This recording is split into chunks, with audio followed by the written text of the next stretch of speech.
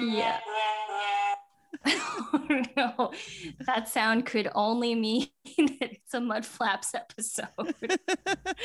Hey guys, this is Dana. Thank you so much for tuning in again to Super Best Friend Music Podcast Show. Please, if you have a spare moment, just take a second to subscribe, rate, and review us on the Apple Podcast. It really does a lot for the show and allows us to keep it going. So thanks for tuning in and enjoy the episode. Big dog barks. That sounds medium to me. Well, it weren't. Yeah. All you need is smiles. Lots and lots of smiley smiles. Your sweet pink mouth goes north, not south, and just smile. Hey, everybody. Welcome to another episode of the Super Best Friend Music Show. I'm Alan Richardson. I'm here with Dana Slattery. Hey, guys. And Joe Polana. Heyo. Uh, I don't know where that We can came cut from. that out. no, we can't. We just No. can't. There's no room for it. It's too tight. So anyways, if this is your first episode, here's the deal. We're super best friends. We've been best friends for a long time, at least a good 13 days. And it tops 15, 13, somewhere in there. And what we do is every week we choose an album to discuss. And today, Dana, what is the album we're going to discuss? Okay, so today we're doing a deep dive into the album that never was the Beach Boys' Smile or Brian Wilson's Smile. Beach Boys technically, but Yeah, really? not Brian Wilson Presents Smile. no. Which, I mean, but sort of. It's like, anyway, we'll talk about all that. Oh yeah, and if this Yeah. is your first episode, it's gonna be a lot of that. So fucking buckle up. we tend to go off the rails, but that's okay. So yeah, this album is like really important to me, and I'm so glad that you guys both liked it because neither of you had ever heard it before, No, right? I had only known Good Vibrations. You know, I had heard Smiley Smiles, and I didn't realize what a travesty that is until like listening to this now. Yeah, exactly. There's a lot of lore and a lot of like mysticism behind this album that never happened.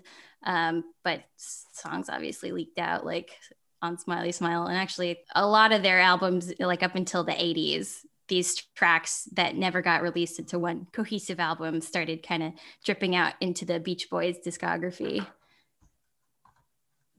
Sorry. And hello. Yeah. Oh, sorry. We were I just just- listening. Just going off. I know we normally don't do that. Threw you off. I'm really not used to people listening to me. So. That was such a strange moment. Like, wait a second, no one's gonna interrupt. I'll interrupt. I have a story about my time. Hello. I knew one thing about this album, and then I knew Mrs. O'Leary's Cow or Fire or whatever. I knew that track, and I knew that he made everybody put on fire helmets.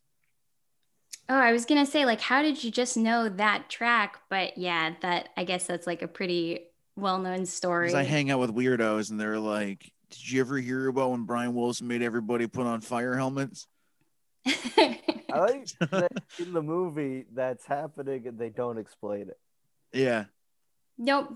They're Well, I just like, didn't seem yeah, like there was an that makes explanation. perfect sense. Right. That's Yeah. fair, That if yeah. you don't know, I guess like if you don't know this story, but a lot of people know this story, that's probably why. Yeah, but I've never really liked the Beach Boys. I Wow. worked at a record store when this album came out. I didn't know Smile was like an unreleased album, and I assumed everyone was making a big deal out of just like more Beach Boys unreleased backing tracks. So I'll come right out with it. I was, I might have been a dick about it. I might have been like, what's the big deal here? which is so funny. This is the same thing when I was with Electric Warrior, of like going back to like when I was a jerk about it, and then now being like, well, I really kind of fucked up and should have just paid attention then. No, that's fair. I mean, it's such like a, it's like an old like white dude's band. Like that's who's into the Beach Boys, and it's like an old white dude with a handlebar mustache that comes in most mornings. I was trying to think about who that could be, but oh yes, oh my gosh, what's his name? We won't Hulk say his Hogan. Yeah, who used to come into the store that we worked at every morning. Yeah, that's why we can't Hulk name Hogan. it. Listen, brother, I'm picking up some good vibrations. Hulkamania is gonna vibrate all. I wish that were true. That sounds like You're here about something the Hulk fire ants, Hogan would brother. say. But yeah, it's like it's not a very cool like band to be into, like especially because like Pet Sounds is obviously people love Pet Sounds, and like it's pretty it was released to much critical acclaim, even though it kind of flopped in the charts. And like even now, like I think on probably one of the Rolling Stones list, it's like the best album of all time. So like people know Pet Sounds, and yeah, it's just underneath Appetite for Destruction. right, exactly. Which I think we cut so that Yeah. we keep Oh shit, well we can cut this reference too. But Smile, was supposed to be the successor to Pet Sounds, and it just never was. And there was like a lot of anticipation behind it, and there was also like a certain level of, competition with the Beatles, who were putting out Sgt. Pepper. It was like a race to who was going to release the next big thing, because music was kind of changing at like a really breakneck speed there. This is like the early 60s, where it goes from like the doo-wop and like, you get into like the Phil Spector stuff, and then it gets like it was just really changing a lot. And like the Beach Boys knew it, the Beatles knew it, like Bob Dylan knew it, like all the like, pillars of music at that time, they were kind of like developing this new sound really quickly and like really like experimentally. There's a lot of I think hype around Pet Sounds, and like rightly so,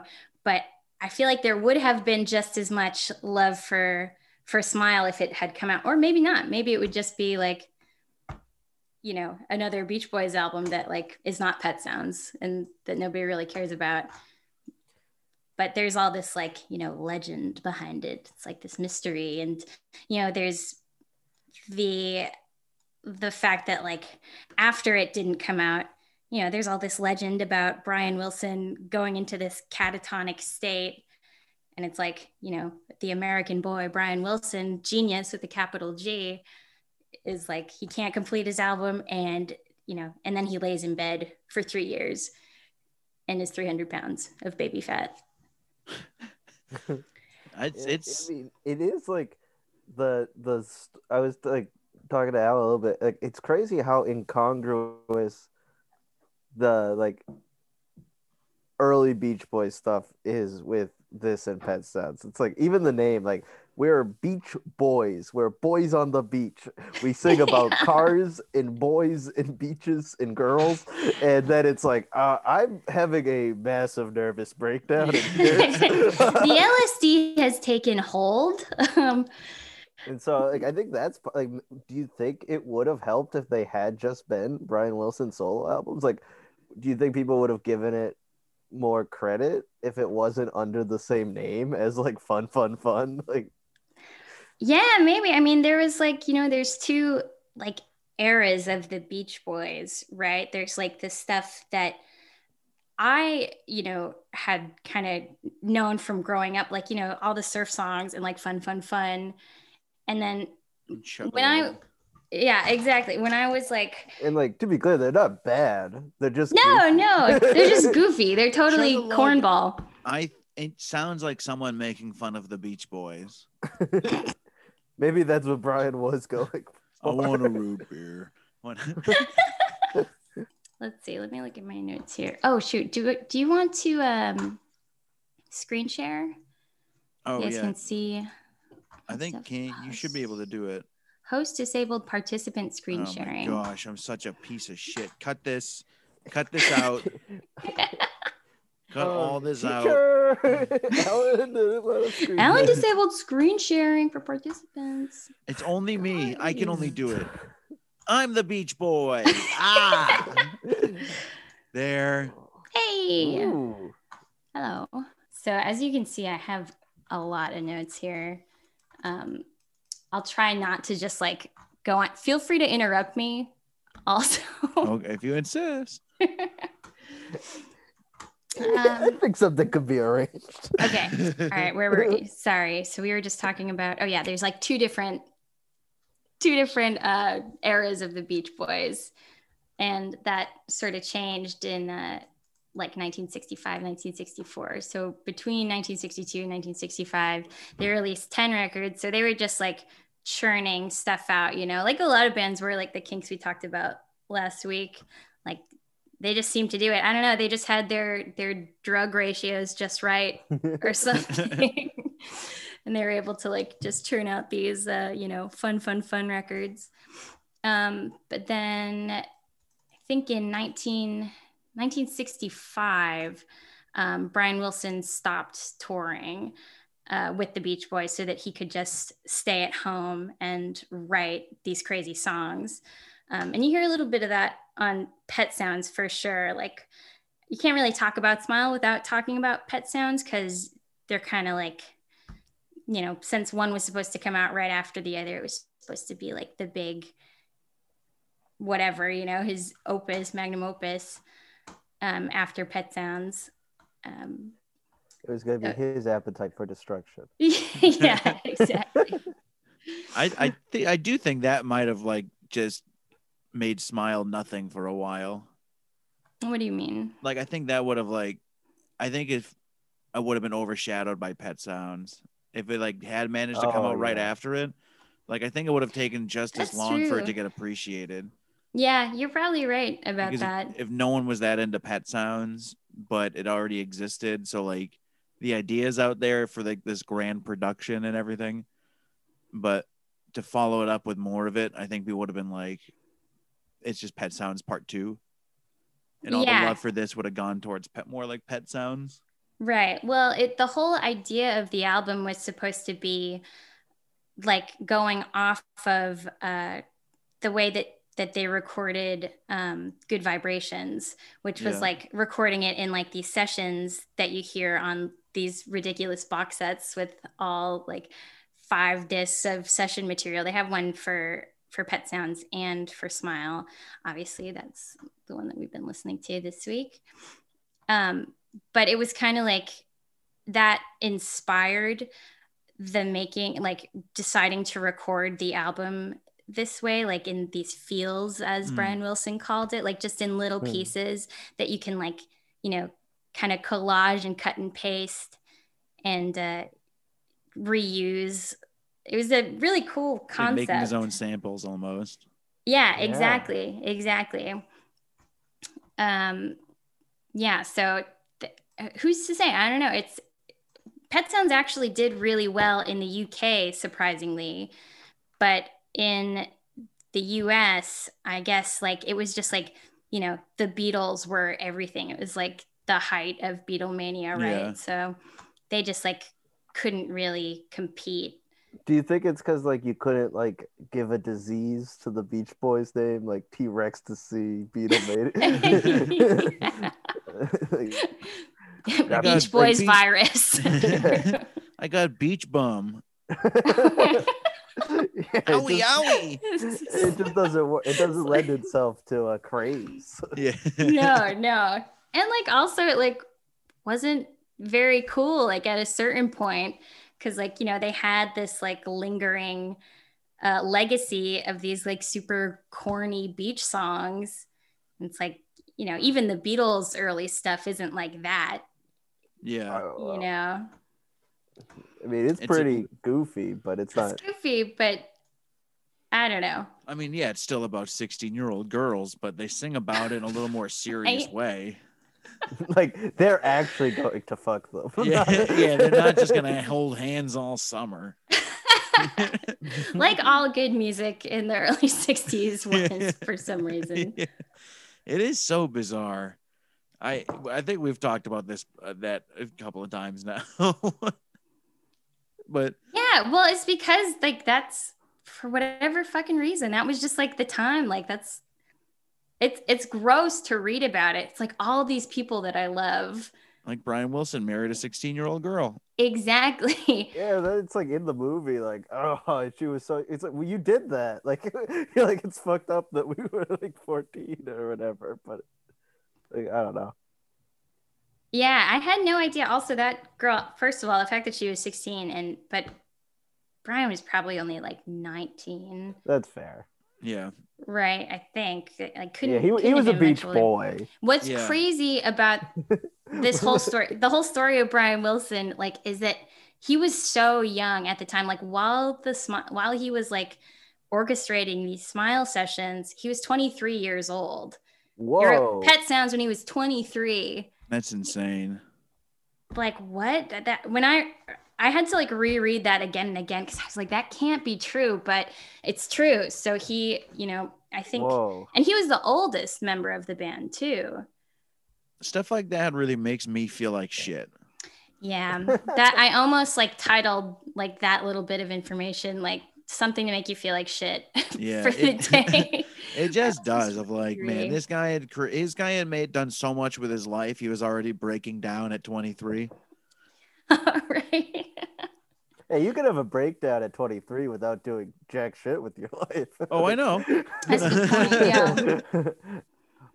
I have certainly done that. Yeah. Oh, I got the part 2 down. I just missed the prequel when I was a beach boy. Always a beach boy, never a beach man. Yeah, they really were boys. It's really wild to think because they don't really look like boys either. Except for Brian.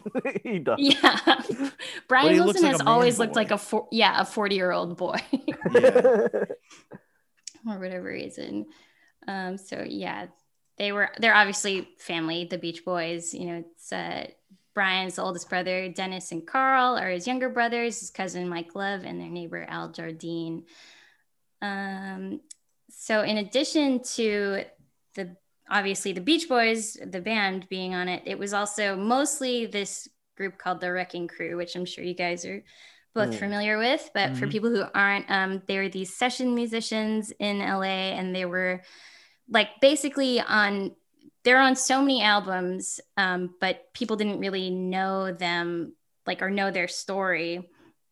They were on Bridge Over Troubled Water, obviously Pet Sounds and Smile Sessions, and Whipped Cream, the Herb Alpert album, just to name a few. But I think they were Phil Spector's band. He put them together to work at the studio there. I'm not 100% sure on that, but I'm almost sure. What They a were crazy life to live. Phil Spector?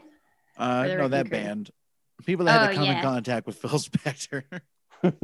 I guess and Phil Spector, but rest in So- piss. Did you see? So he died just last week. I think last Sunday. I don't know if you guys saw. Brian Wilson We wrote did. this what'd you say? Nothing. I didn't say we did it. Oh. With our positive Killed music Phil power. Spector. Yeah. We send out the vibrations to rid the world of Phil Spector. We're sending out kill vibrations. Oh, thumbnail video. Oh, sorry guys. Brian Wilson was actually pretty paranoid about Phil Spector trying to kill him. I don't know if you guys read that Yeah. or saw that, but he was sort of afraid of Phil Spector because there was this Because he's a murderer. because he's a fucking murderer and Brian Wilson knew it. No, there's this rivalry. Phil Spector kind of embarrassed him once, I guess, and obviously Brian Wilson really looked up to him. He was really obsessed with that song "Be My Baby." Is it "Be My Baby"? This is a Yeah. good song. Yeah, it's a great song. But he had this for whatever reason, he was just really freaked out by Phil Spector. He thought Phil Spector had like bugged his house and Phil Spector was like trying to kill him. I wonder what that was like though, when all those years later, like the news broke out that Phil Spector did actually murder somebody. Yeah. I Like, wonder if that was a hard day. I imagine it was a it was hard a hard day. day's night. Oh, he beat me to it. It was a hard day's year probably for Early for boy Brian get the Wilson. Mm. So yeah, the Wrecking Crew plays on the album, and I counted how many different musicians, and I think it was like in the 40s, 40 different musicians worked on this album with Brian Wilson. Okay, so Brian's at home in the studio. The Beach Boys are on tour in Europe with this guy, Bruce Johnston, who was going to take over for Brian's parts and just play Brian on the road while Brian Wilson like lost his mind in Los Angeles, doing crazy amounts of drugs and smoking hashish joints, as he says. I don't know if you guys caught that on the sessions. There's like certain tracks where Brian's like, "You got any more of those hash joints? I know you do." I didn't catch that. There's so much of that stuff. It's crazy. And like, you start to feel kind of like a crazy person listening to them. And then you realize like what Brian Wilson was going through, like, or, how he could get there if you're like doing all of these drugs and you think that Phil Spector's trying to kill you and you're just like obsessively recording and re-recording and re-recording these like pretty wild sections. And he was also like, he wouldn't really like write them out. He would like come in and then sort of like play the studio like an instrument. Like, I remember, I think it was Fire, actually, reading this interview about Fire, where I think they interview Carol Kay, who plays the bass. Somebody's like, "Wow, like when did he write this? This is so incredible." And she's like, "Oh, like half an hour ago or so." He would just kind of like, come up with these things or like have these like visions for how this stuff would be, and then go to these session musicians, which is like, that's the great thing about session musicians, is you can just bring them their stuff. And these guys were like the best, like, right on the money. They worked with all these crazy other producers and bands and stuff, but never like this. I think one day of recording was like $3,000. Wow. Yeah, they poured a lot of money into this album that never was.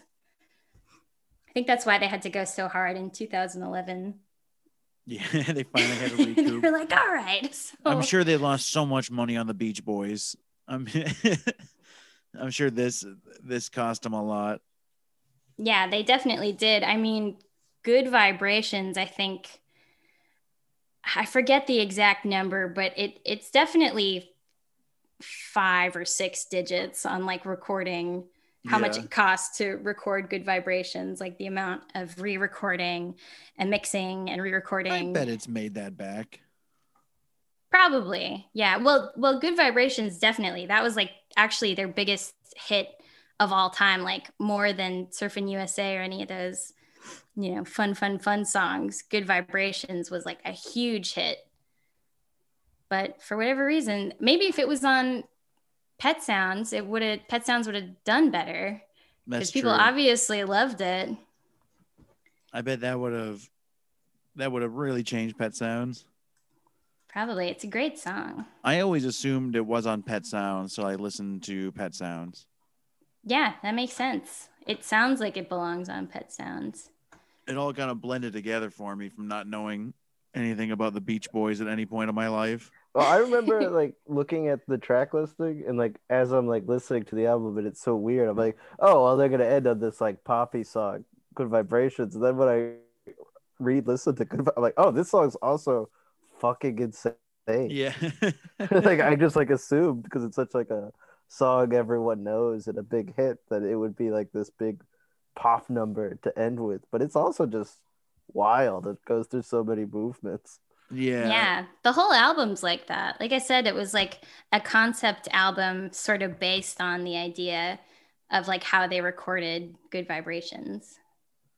It's really crazy because I before when you said that you want to do Smile, I had never really listened to Beach Boys, and so I listened to their first album and then just a couple of other random early tracks, and I was like, I still don't like this. That's fair. But then I listened to Smile, and then going back to them, I like appreciated them a lot more for the production of it. And then after watching the movie, between watching the movie this morning and recording with you guys, I went back and listened to more of the early stuff. And now it all feels so sad. Now it's like, it seems like such a weird, different feeling to him of just like Brian Wilson being sad and writing happy music to make it all work. And like Joe and I were talking earlier, that reminded me a lot of Harry Nilsson, where it's like covering up these awful parts of your life with the happiest sounds you can think of. Yeah, totally. That's the Beach Boys, are like the second wave of the Beach Boys. Yeah, it is. But like even when they were writing happy songs, they were getting the shit kicked out of them by their dad. Like, yeah. So it's, I think like just knowing about the story behind these albums does add this like sheen of melancholy. Like, definitely. Like they were never surfers. That blew my mind when they said that in the movie. Like, oh, this is actually a fantasy world to escape your horrible life, you sad genius. That sounds like the name of a Brian Wilson album. Sad Genius. There's one that's called Adult Child, I think. That's so perfect. Yeah. I read that Smile was almost called Dumb Angel, which I love. Yes, I love that too. Yes. Really? Because that is what he is. He's just a dumb, sweet angel. Totally. He's just a sweet, sweet little beach boy. Aww. Whose dad was a fucking asshole. God, those scenes in the movie, like even before we got to like the more like sustained abuse of the psychologist, the dad just being a dick like was really hard to watch. It was rough. Well, he was a musician. Keep saying the movie, but we mean Love and Mercy. Oh yeah, Love and Mercy with John Cusack and Paul Dano is like basically about this period in Brian Wilson's life, and then I guess through like the 90s, through just Brian Wilson's life in general. But there's a good amount of like Smile and Pet Sound stuff. It's so well done. It was such a great movie, and when it came out, I feel like it came out after so many other music bio movies, and I never had any thought about it, but it was a great surprise. I clearly just never liked the Beach Boys until this week is what happened.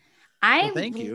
I really didn't like the Beach Boys. I was the same way. And like, I had friends who were like, no, like you don't get it. Like that, they're great. There's like so much cool, history there, and they're really interesting. But like, if all you know is like the surfer songs, then like, you're not going to get much out of that. Yeah. Like I remember, so they re-released this version of Smile that we listened to in 2011. I remember being at like the mall with my friends, and one of my friends who's like a big music nerd too was really excited about Smile, and I'm like, and I did not know Pet Sounds or Smile, so I'm just like, why are you geeking out about the Beach Boys? The Beach Boys. like this lost surf rock classic? Like is that what this is? And then he's like, no, like these, like, there's like the arrangements are layered, and like there's like 4 tubas on like one song, or like no one actually knows how they like did some of these harmony. I'm like, oh, and then like I went back and like listened, like I just like the like seeing like the nerd light in my friend's eye was just like, oh, maybe there's something I don't know about the Beach Boys. Like I made this big assumption. Yeah, I totally did too. And then I think I watched a documentary one night with those friends that were trying to get me into it, and like it was just like rabbit hole. Like after that, like specifically with like the Smile stuff, that it had like a really big effect on me. Also, because we would just get stoned and listen to the Smile sessions, and like it makes you feel crazy. Yeah, I but was like gonna say in a that good sounds way. kind of scary.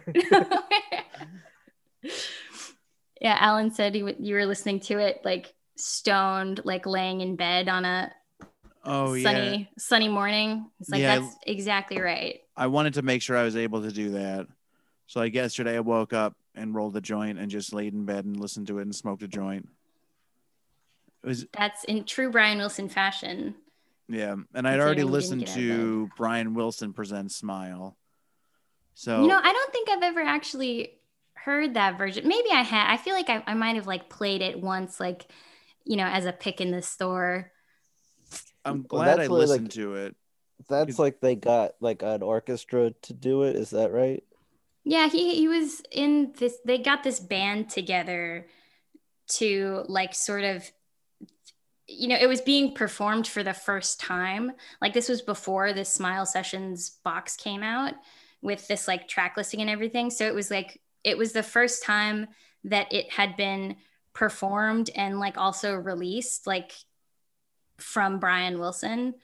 But I just never cared. Like I love this stuff so much, like the session stuff so much. And I really think that it's so like perfect that listening to the 2004 one, I'm just like, I don't really need that.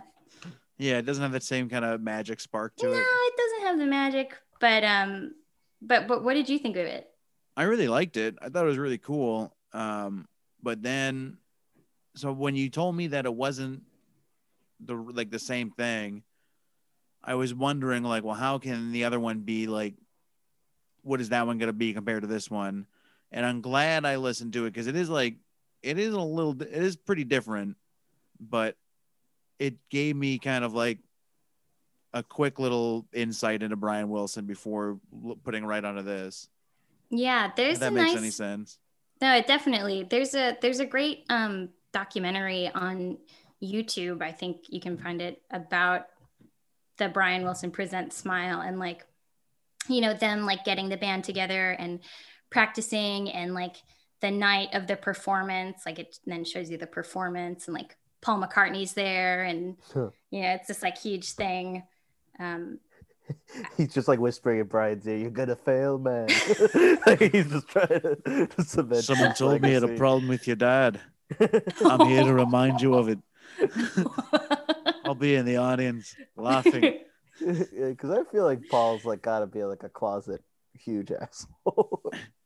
I don't know. I feel like I hope I kind of feel it's like almost the opposite. Where he's like a closet nice guy. Yeah, he's clearly an asshole, like an egotistical ass of a guy. But he is just like a big old goof. Yeah, he is such a big old goof. But he's also like, but you gotta listen to me, goof. And I only say this because we can smell our own kind. Yeah. But like, I got really into Wings this year, and one of the funniest things, if you listen to Wings with like good headphones, is how loud the bass mixes are. The bass is always mixed like front and center, unless it's like clearly Paul McCartney playing piano, and the piano is in the lead. But it's like they're very piano and bass heavy songs. Do you think he would have been like that if it wasn't for John? Like he was always like this, or was it like striving to outdo his best friend? I think he just is that way. I think so too, but yeah. I was just wondering. He also I think he deserves it. He's fucking Paul McCartney. Yeah. True. I think like yeah. So anyways, wait, what? I don't know. I was like I had a thought about Paul McCartney, but then I'm like, we're not talking about Paul McCartney. No, but I'd like to do Ram. That would be a fun one to talk about. Is that I would do Halsey? McCartney I too. think that song's like the funniest fucking thing in the world. Which one, Alan? McCartney 2. Oh yeah. That one's my favorite. Did you listen to McCartney 3? I don't think so. It's very good. It just came out. Oh yeah. That's right. No, I haven't heard that yet. I loved it. It's good. I haven't listened to it yet. I mean, but you have to listen to it like with the context of the McCartney albums, you know, Oh, okay. where like they're Yeah. very playful and it's just very stupid. So like a lot of like the tracks on the 3 McCartney albums just kind of go nowhere, and like they're just little jams that he builds as on like with himself. And so there's a Yeah. lot of that. I think like in that podcast that will like never air that we did before. you Oh, and it'll me- air. Oh, okay. Podcast. Which one? It was like just Oh me no, and the one Alan. me and you did. Yeah, Oh no, that's gone. 'Cause Yeah, that yeah. died. That died with my computer. yeah. So that'll Oh, never air. no. But at one point we were just riffing about Admiral Halsey because I think Alan like didn't remember what it was off the top of his head, and it's just like Oh yeah. I think it's so funny that he just must have told whoever was playing the trumpet, like, just make it goofy, man. 'Cause it's just- it's like it's as goofy as you can get a trumpet to sound. Just goof This it album's up a kind of bit. like that too. No, Smile is like very goofy. Well, I was reading Beautiful that- segue. I thought that it was like unintentional, the goofiness, but then Brian's like is like in a lot of interviews saying like, I want it to be funny. I want it to be funny. Like this is his idea of a funny album, and it is. Yeah. It really does walk the line of being very funny and being hugely tragic. Like Yeah, it's like he's not having a good time, but he wants you to have a good time so badly. yeah, he's like it's a desperate album. I think that's why I Yeah. really liked Fire, is because it really felt like where it was not going well anymore. Yep. Hmm. Yeah, definitely. Well, we should, I guess I like wrote down some things about like each of these tracks. You don't Yeah. have to listen to all of them because there's 19. But maybe we'll listen to just a couple here. So it's Did you? I'm sorry. Did you get Oh, to no, go say ahead. everything you wanted to say about the production, or did you want to do? no, Yes, I About think McCartney 3. Oh. Yeah. Did you get everything you wanted to say about Paul McCartney? yeah, We'll go I back to think I interrupting you about basically Brian have, Wilson. we hit everything we wanted to talk about. Okay, great. So the album starts off with this like super stripped down, and we're also just going to talk about the 2011 19 tracks, Our Prayer to Good Vibrations, right? Mhm. Because they're like, what's interesting about this album is there were a lot of like bootleg versions that floated around for a long time because it was never released. And so it was like kind of like this underground like record trader thing where they would trade around these different, you know, their own bootleg versions of Smile, because somehow they like the tracks, some tracks had been released, and there's kind of like conflicting, you know, stories on how the tracks got into like the hands of the public. But one theory I read is that Dennis Wilson actually just like made copies for his friends, and then his friends made copies for their friends, and et cetera, et cetera. So before the album was actually released, there was like this whole like culture of like freaks trying to figure out Smile, and like, you know, using it kind of the way that Brian Wilson had intended, by just like, you know, cutting and pasting stuff and like moving it around and like trying to figure out what the track list that Brian Wilson had actually envisioned was.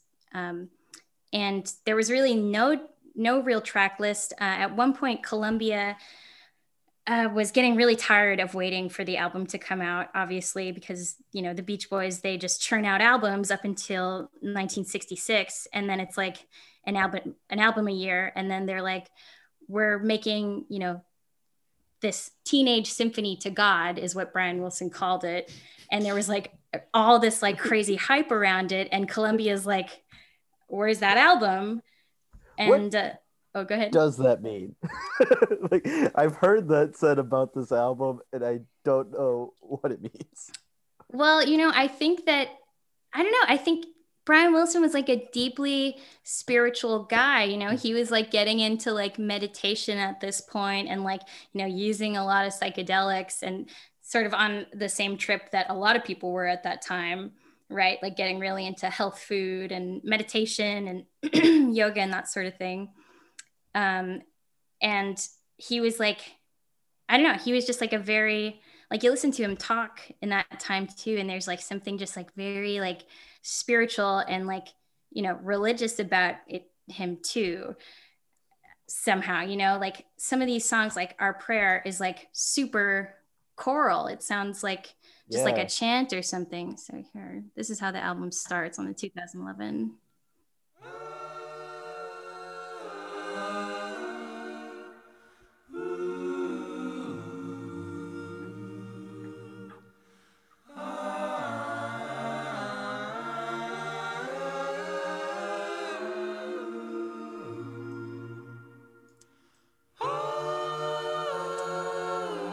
Can't figure out how to fade out. Oh, there we go. Well, I already didn't. Oh, With yeah. the sorry. No, sorry, like I Oh, thought it there sounded. it Sorry? is. I said I couldn't figure out how to fade out, but I guess it just, oh, there you go. You have to like open Weird. this. Anyway, Maybe I'll if your window is wider, it yeah, wouldn't. I'll just go full Does it? screen. Nope. Oh, yeah, there. Oh, there we go. Okay, please With cut all that out. with the Teenage Symphony to God thing, it kind of feels like, and this is just, I've only listened to like I think it was like the 4-hour version of the Smile sessions. I listened to most of that yesterday, today. You didn't go full 6 hours, 34 minutes. No, because you know what? I just clicked on whatever one came up. That's actually a great way to approach them. Just like whatever. Yeah, and I just kept looking back at it, but then like in the movie they kind of talk about it too in Love and Mercy, where he talks about like dogs and like picking up vibrations. That's what good vibrations is about. And like we were saying earlier, where it feels like the Beach Boys is kind of him putting out something good and hiding awful things and happy stuff. That like this is kind of feels like him almost giving back to God of like, I want to put out more good vibrations into the world, and here's this. Thank you for all the good things. I try to capture it all for you. Totally. I feel like that's kind of like what he means. That's what I had like a weird amount of like thoughts during listening to this album and the sessions and the movie. I got uncomfortable at some points. It does. I also think it's very indicative that he says like a teenage symphony to God, because it is like he is a child. Like Yeah. he has that. I think he maybe consciously or not like still thinks of himself as a little boy. Totally. And at this point too, I mean, like, you know, he's only 23, and it was like he wrote like what he knew, which was, you know, like teenage suburbia, California. But this was just like he was on a new trip and had to like, you know, take it even further.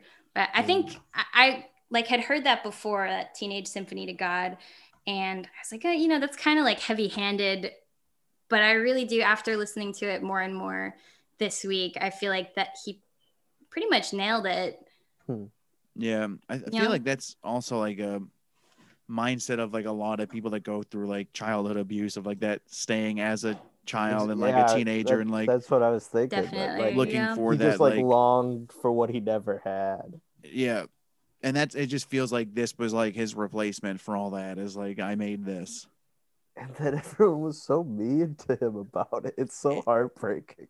And like Smiley Smile sounds like an insult to the smile. Like, Yeah, kind of. I think it was like, right? Like they weren't being nice.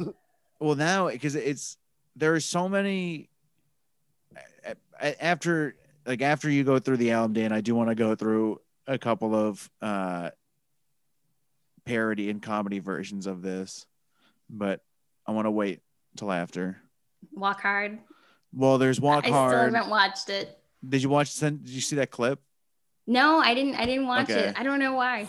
Well, we should. I got a couple of clips. We know. Yeah. There's Walk Hard. There's Weird Al. There's Arrested Development. Arrested Development. Oscar's song is Smiley Smile, and it's the most like, people are insulted that it's so just vapid and dumb and empty and hollow. Yeah. And I got to assume that's making fun of Smiley Smile. That's true. Yeah, I Yeah. never picked up on that. Yeah. Because it sounds like this stuff, just shitty. You know? That's really funny. I never registered Well, let's that. see if we can find that. Hold on. All you need to smile, smile, smiles. Lots and lots of smiley smiles. All you need is smiles. Lots and lots of smiley smiles. Oh my gosh. Your sweet pink mouth goes north, not south, and just smile. Need is smiles. Hey, smile. I hate that Jeffrey Tambor turned out to be like a creep.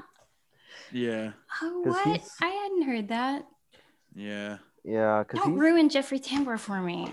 he's so fucking funny in like this and like the Larry Sanders Show. He Oh was my so, God. Yeah.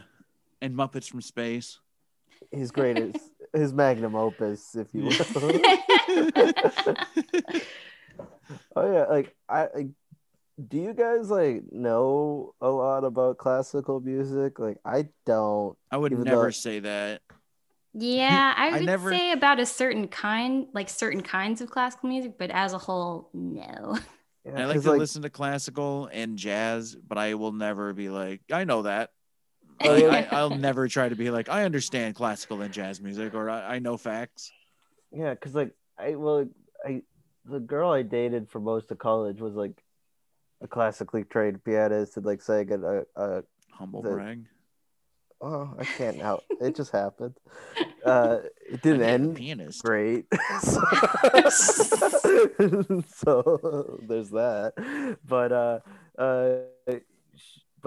so like I went to, and she sang in the school choir. So like I went to like a lot of like choir stuff, but I don't know anything about it. But then like hearing, like just like when we were re-listening to our prayer, I'm like, oh, I kind of get that he's like adding all these like he's doing these much older musical things. Yes, definitely. And But like in I think this- that's why the Beach Boys hated it, like at first. Definitely Mike Love. It's like it's not very hip, you know? Mm. And like even like the Wrecking Crew at some point they're like, "Oh, I thought we were doing like rock music." And it's like it's really not that. I mean, it's like pop music.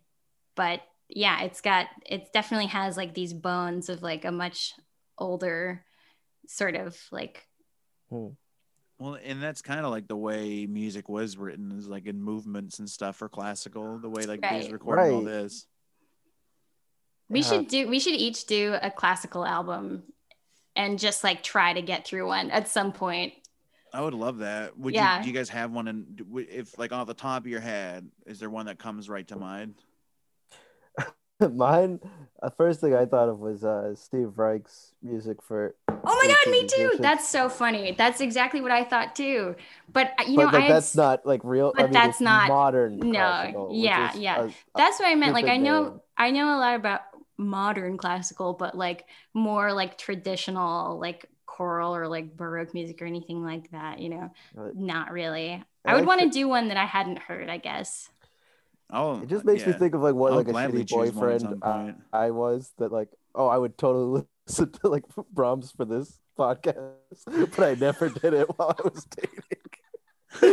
Oh my god! Like, this is like I'm realizing I'm a piece of shit in real time. If we drag the video back, you can see the moment where You can see his heartbreak. because I was so into that idea for this podcast. Like 3 years of dating, never crossed your mind. never once. Yeah, I'll go to her thing. But I don't know if you guys saw this. There's this video of Leonard Bernstein. He's doing this like special on pop music in like the 60s. And they do like Brian Wilson actually plays Surf's Up. Oh, on it. that's really cool. And yeah, it's really beautiful. I want to show you guys the video. That too, song so- is wild. Yeah, it definitely is one of like the saddest and most beautiful songs on the whole album. This album was such a bummer. called Smile. Yeah, Real I bummer, did feel dude. like listening to his version of "You Are My Sunshine." I'm like, oh, that's a guy who's about to kill himself. That- that is what that song That sounds like. hurt to get through. Should we listen to it? Or do you guys Please. want Let's do it. to? Yeah, where'd it go?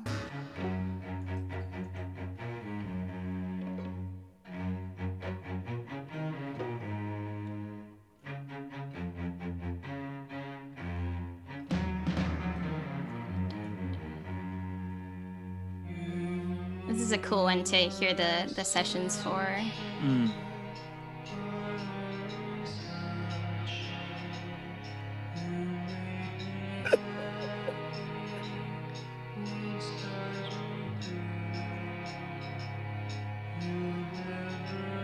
Oh, Brian.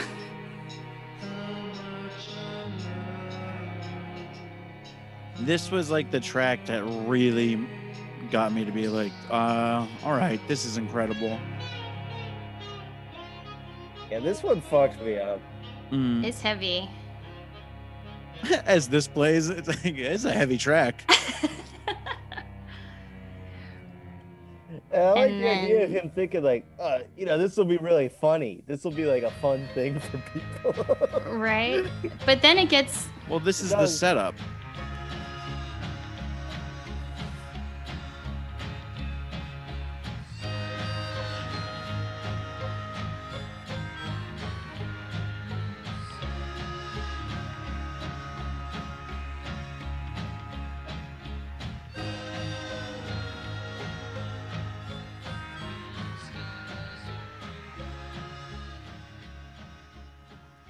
and so many of these songs are just like, a minute and a half, 2-minute songs. Yeah. Like that one, just these little pieces. And then I feel like the album sort of takes like a turn after that My Only Sunshine. It's like the first part of it is kind of like, I don't know, it's a little more playful, right? Like you have Heroes and Villains. Just listen to just a piece of that song, I That song- fucking love. Yeah, that was great. It's Oh, yeah. bananas. Like that's like this will be our single lead off. Hold on.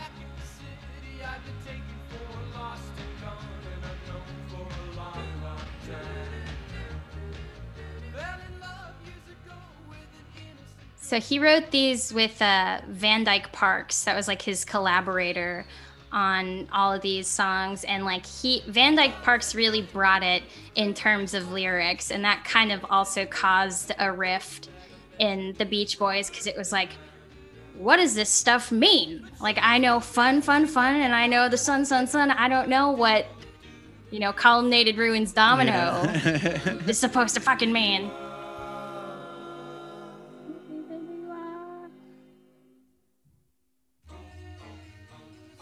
And Van Dyke Park says that this song was kind of inspired by like a Marty Robbins sort of theme, like, gunslinger, Yeah, El Paso. Because of this, I went down like a Van Dyke's Park wormhole last night, and which is like a scientific term. But he's incredible. I knew him from like random sea shanties and Harry Nielsen. And He's also in Twin Peaks. He's on the second season of Twin Peaks. Really? Yeah, That he's makes got a sense. role in Twin Peaks. He's that makes a lot of sense. he plays a lawyer, I think. Yeah, there's like it's something about like the Miss Twin Peaks pageant, right? Like he's like involved in that. Yes. So also like greatest Beach Boys collaborator of all time, incredible lyricist, and like Brian knew that he needed to compete with what he heard on Rubber Soul. He knew that he needed somebody to like really bring it very hard in terms of the lyrics. And that's when he met Van Dyke Parks and they started their thing. It is interesting that like Brian. I mean, I guess like Brian collaborated on the lyrics, or is it all Van Dyke? Because I think it's mostly Van Dyke. but it still feels so personal to Brian, which is really like it's a really impressive thing to like. Yeah, Get it all something- fits. And I love that this song has like all these different like movements, like you said. This business.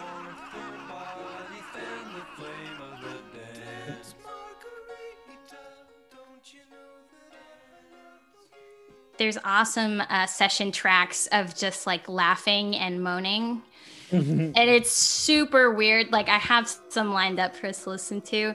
Just like these insane like breathing exercises, and it's really like kind of scary to listen to. Same Beach Boys though. That's fun. And then I love this song. it's very good.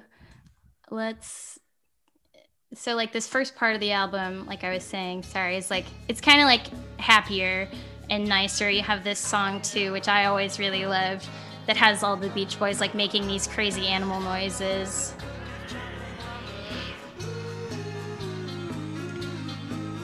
Cute, fun, funny.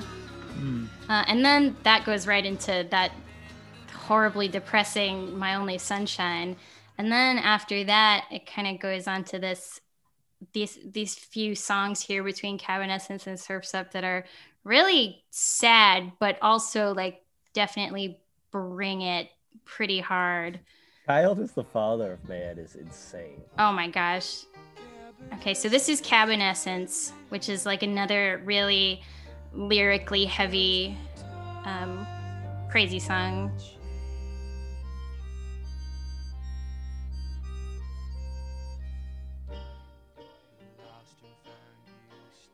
So I think the idea behind the album, it was supposed to be like this, like a folktale sort of like Americana theme, where it starts, you know, that "Do You Like Worms?" Roll Plymouth Rock. It's like it's the concept of traveling across the country, like through, you know, the Midwest, and you hear some of these like the banjo songs, and eventually getting to California. As Van Dyke Park says, they were on this American Gothic trip. But this sounds like a train or something. Like it's got that like. Oh yeah, the backing vocals are like doing train things. Yeah. Huh. That killed me. The doings. Doing, doing, The train doings.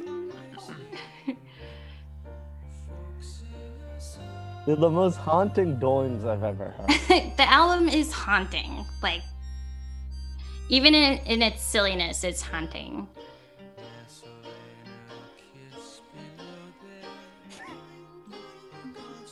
And beautiful. Like that's the like. This is like if Trout Mask Replica was a beautiful thing. Yeah. Like it's the same level of insane perfectionism and mental illness. But then like the finished product just. But this one's to be for kids. Beautiful. Yeah. Yeah. Trout Mask Jr. Oh my god, I Child's want to Trout hear Mask. that. I want to hear that album. So this song Cabanescence is like kind of credited with like things sort of starting to fall apart. Because Mike Love hated the lyrics and Van Dyke was like, "Fuck you, I'm a genius. I don't have to explain my lyrics to you." But Mike Love seems like the most inaccurately named person. we're like Mike, kind of a dick.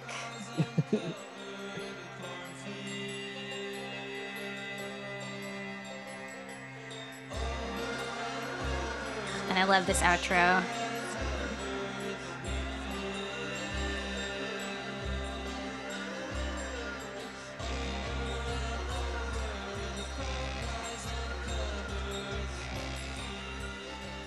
And this does kind of weirdly feel like almost like a train arriving somewhere else. Mm-hmm. Yeah.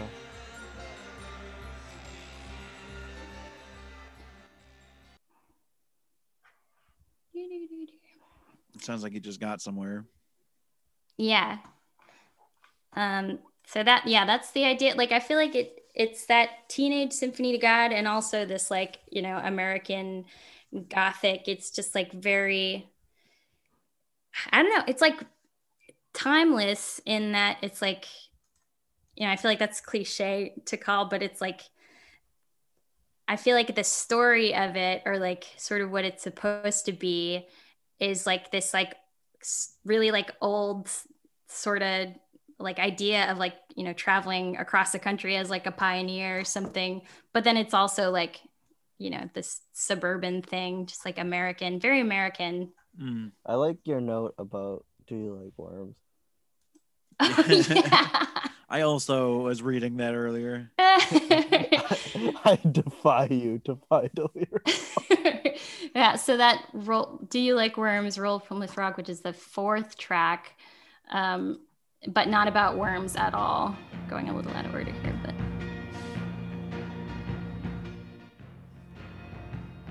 Yeah, there's a great quote of Al Jardine saying, "I kept yelling at people over at Capitol that there's not one goddamn lyric about worms on this track. It's called Rock Plymouth Roll. I defy you to find anything about worms on there." But they wanted to name it Do You Like Worms? As in Van Dyke and Brian Wilson. Why? Who knows?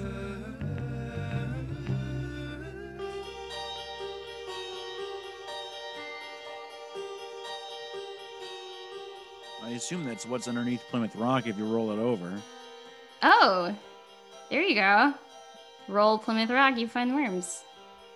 Hold on one sec. I have to get to the forums. That's We just awesome. cracked this shit wide open.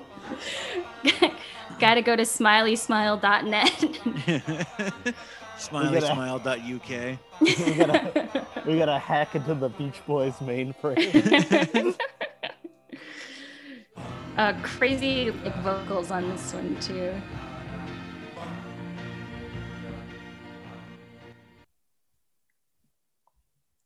Hold on, maybe we should use this as an opportunity to like listen to our first session track too. I think I saved it. Oh yeah, right here.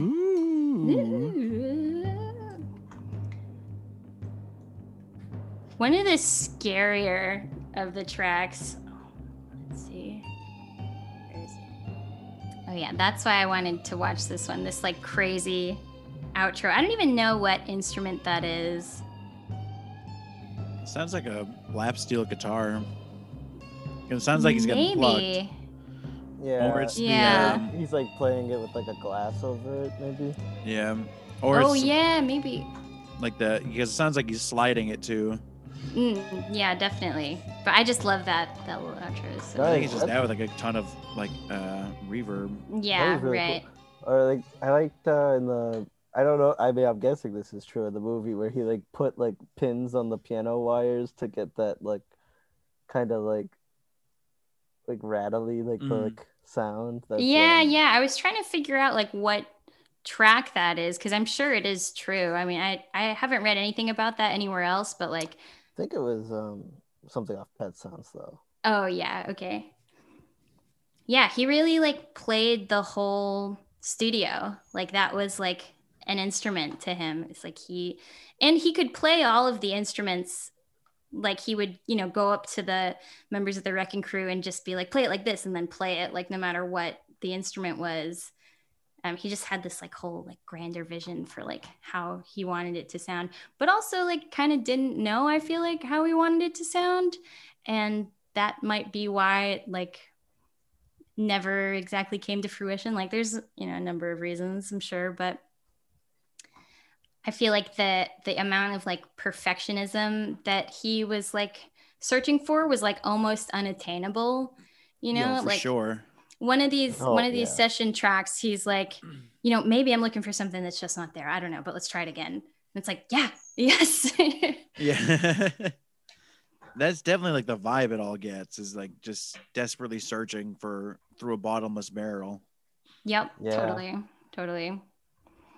Okay. So album goes on after Cabernescence, more kind of sad songs.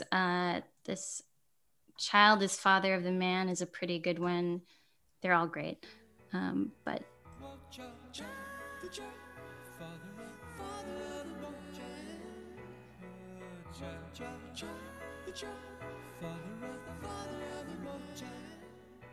it really is crazy what they were able to do with their voices. Yeah, absolutely. Like, what?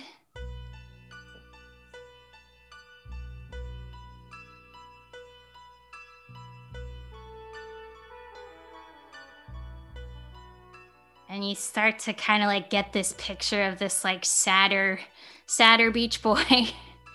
Like, wait a minute, there's a lot going on.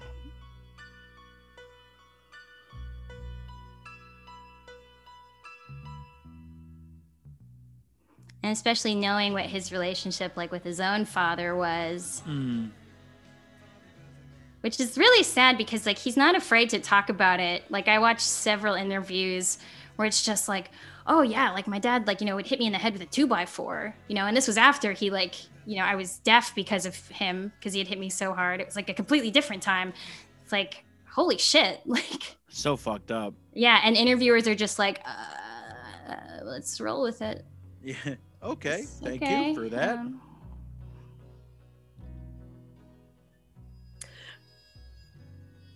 Side note, there is a great interview with Brian Wilson in which he talks about his favorite movie, which is Norbit. What? He goes on to like talk about, well, I only read it, but it says like, oh yeah, like I love Norbit, like such a great movie, like really funny movie. And then they're like, oh, have you seen, any movies in theaters lately? He's like, Norbit. Yeah. Norbit is an Oscar-nominated film. Is it? I've never seen it. What? Yeah, it got nominated for Best Makeup for Eddie Murphy being a giant lady and an Asian man. He does play an Asian man. Hold on. Let's see. He's got range. Who snubbed him for an Oscar for Nutty Professor 2 that made that happen? Right? 2000. The clumps were robbed. 2000. Oh, wait. 200? No, 2000. Norbit is a relic from 200 AD. That's why it's so timeless, like Smile. You know what? I bet. Wait, best makeup or best visual effects? Best makeup. I forget which. One of those. Like it's gotta be best makeup. It is an Oscar-nominated film, which is. Although, doesn't at one point she farts and like fire comes out? Now that's funny. That's how you make Brian Wilson chuckle. Yeah. Okay. Anyways, so next on the album, that's incredible. Oh, Norbit. No, just that Brian Wilson loves Norbit. It's very sweet. He is so a little fitting. man. I baby. love him. I love him so much.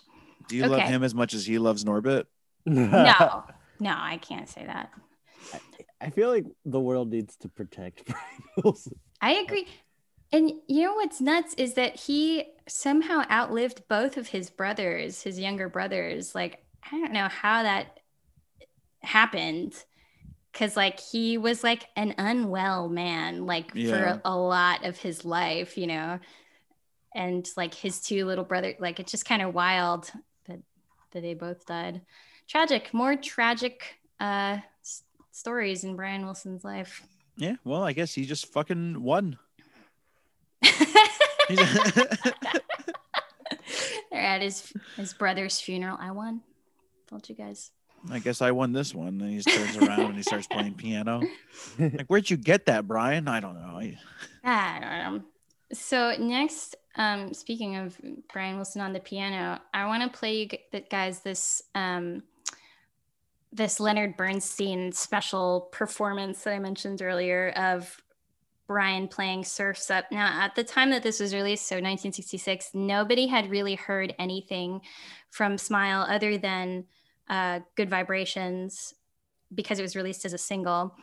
But they released this performance of Brian playing Surf's Up, and it's just harrowing.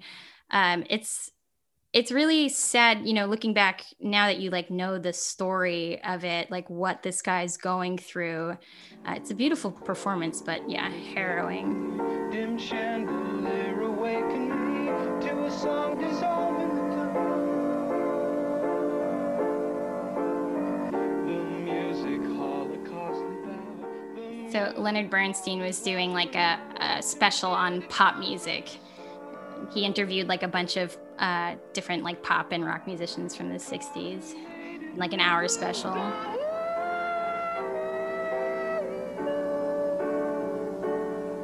Here is a new song, too complex to get all of first time around. It could come only out of the ferment that characterizes today's pop music scene. Brian Wilson, leader of the famous Beach Boys and one of today's most important pop musicians, sings his own Surf's Up.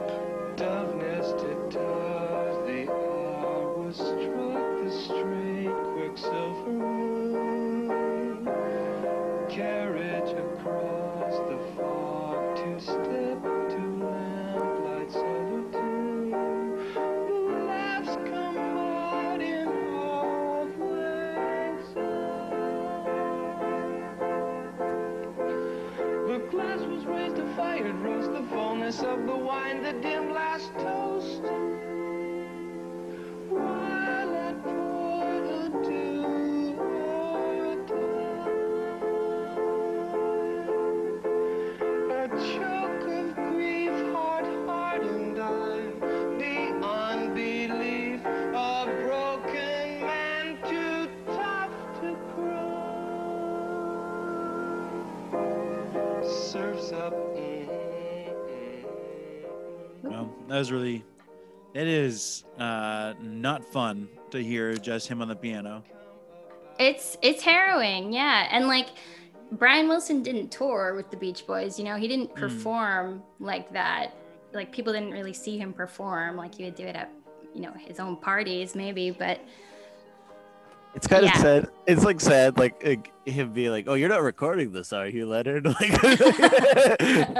it has that vibe of like he was just doing this because he loved Leonard Bernstein and like wanted to show Yeah. him the pretty thing he made. It's totally, like- totally. Well, he wanted to be like validated, you know, because like he, I think, held that music in like such high regard. And it's like, no, I'm not just making pop music. I'm writing a symphony to God, you know, like, Yeah, West Side Story album would be a cool one to do because Bernstein's incredible. is he just does the music for that, right? Yeah. He came up with the in it. story. Oh, I didn't know that. Really? He was the original West Side from West Side Story. Oh, He was a blood. Oh. She was a crib. Yeah. did I make it any more obvious? that was burned. All right. So yeah, it's a heavy trip that, Can we hear some of Surf's Up from the album? oh yeah. Let's listen to it. Imagine that heavy a trip and then right into vegetables. Right? Yeah, and Vegetables was so funny. Well, no, Workshops in between them. though, Oh right? yeah. You're right. I really liked Workshop. Oh yeah, me too. I'm glad that you guys like that one because that's like I think that's like one of like the jokes that works best on the album is at the end Totally. of that he like whacks his hand like a, it's wicked funny.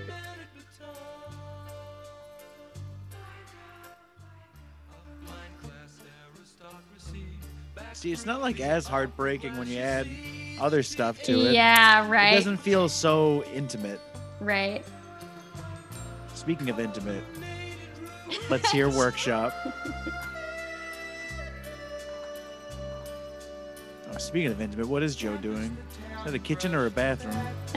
Joe, you taking a shit right now? Just getting some water Some water, from the toilet. some water shot up your butt from your toilet's bidet.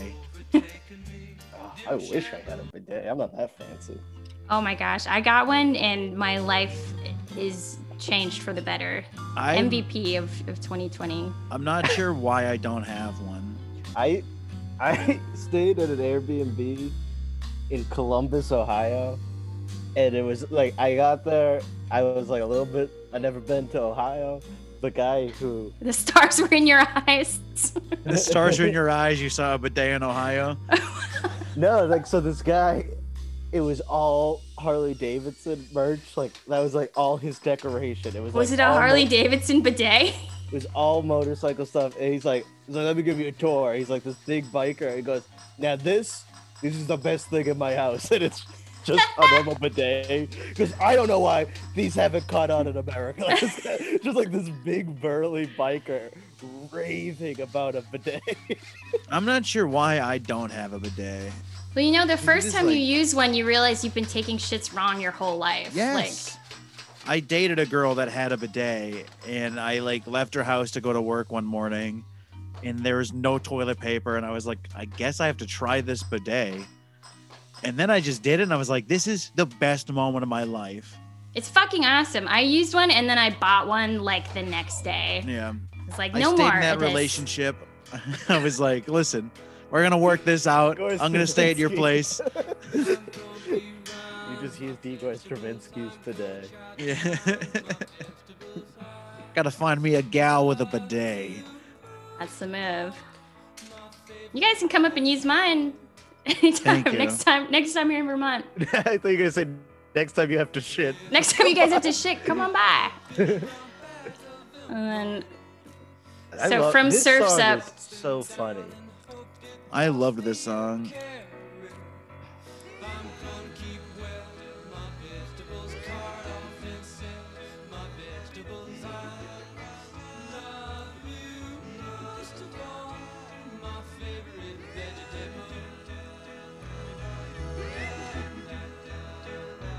I tried to kick the ball, but my tenny flew right off. I'm red as a bee, 'cause I'm so bare. I'm a dancing sleeper. one of the longest songs on the album, hilariously. Yeah, that shocked me like 2 minutes.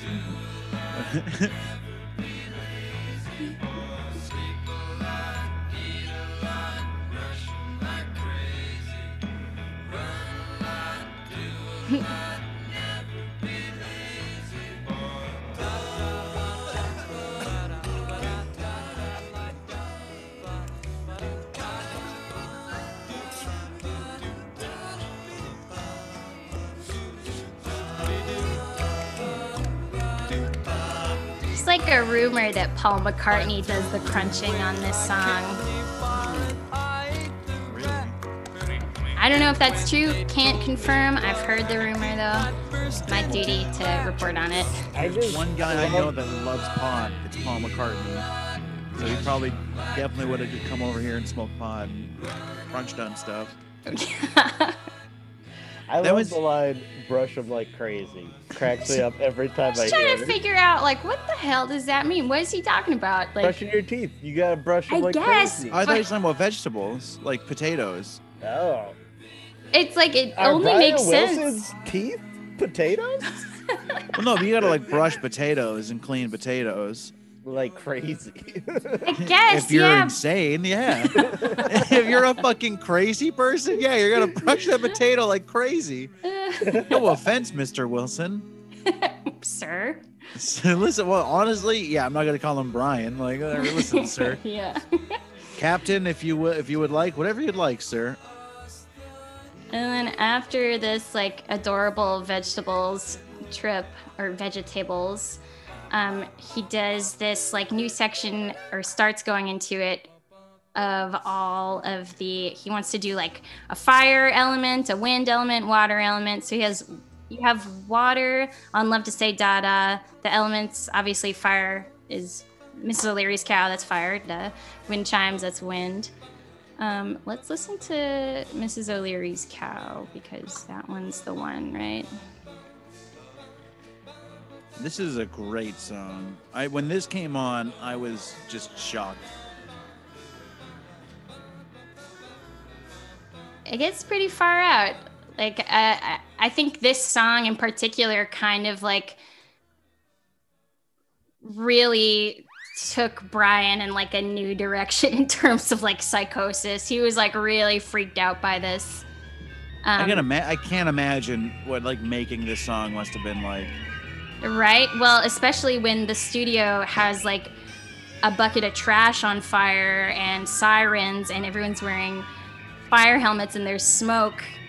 You know, it's like, I don't know what his plans were for the other elements, but, like, he almost burnt the studio down during this recording session. And actually, that same day, that they recorded this, a building down the street had burned down, and there was like a series of fires in Los Angeles like the week after, and Brian was convinced that it was because like by some mystic like cosmic reason he was somehow responsible for the fires.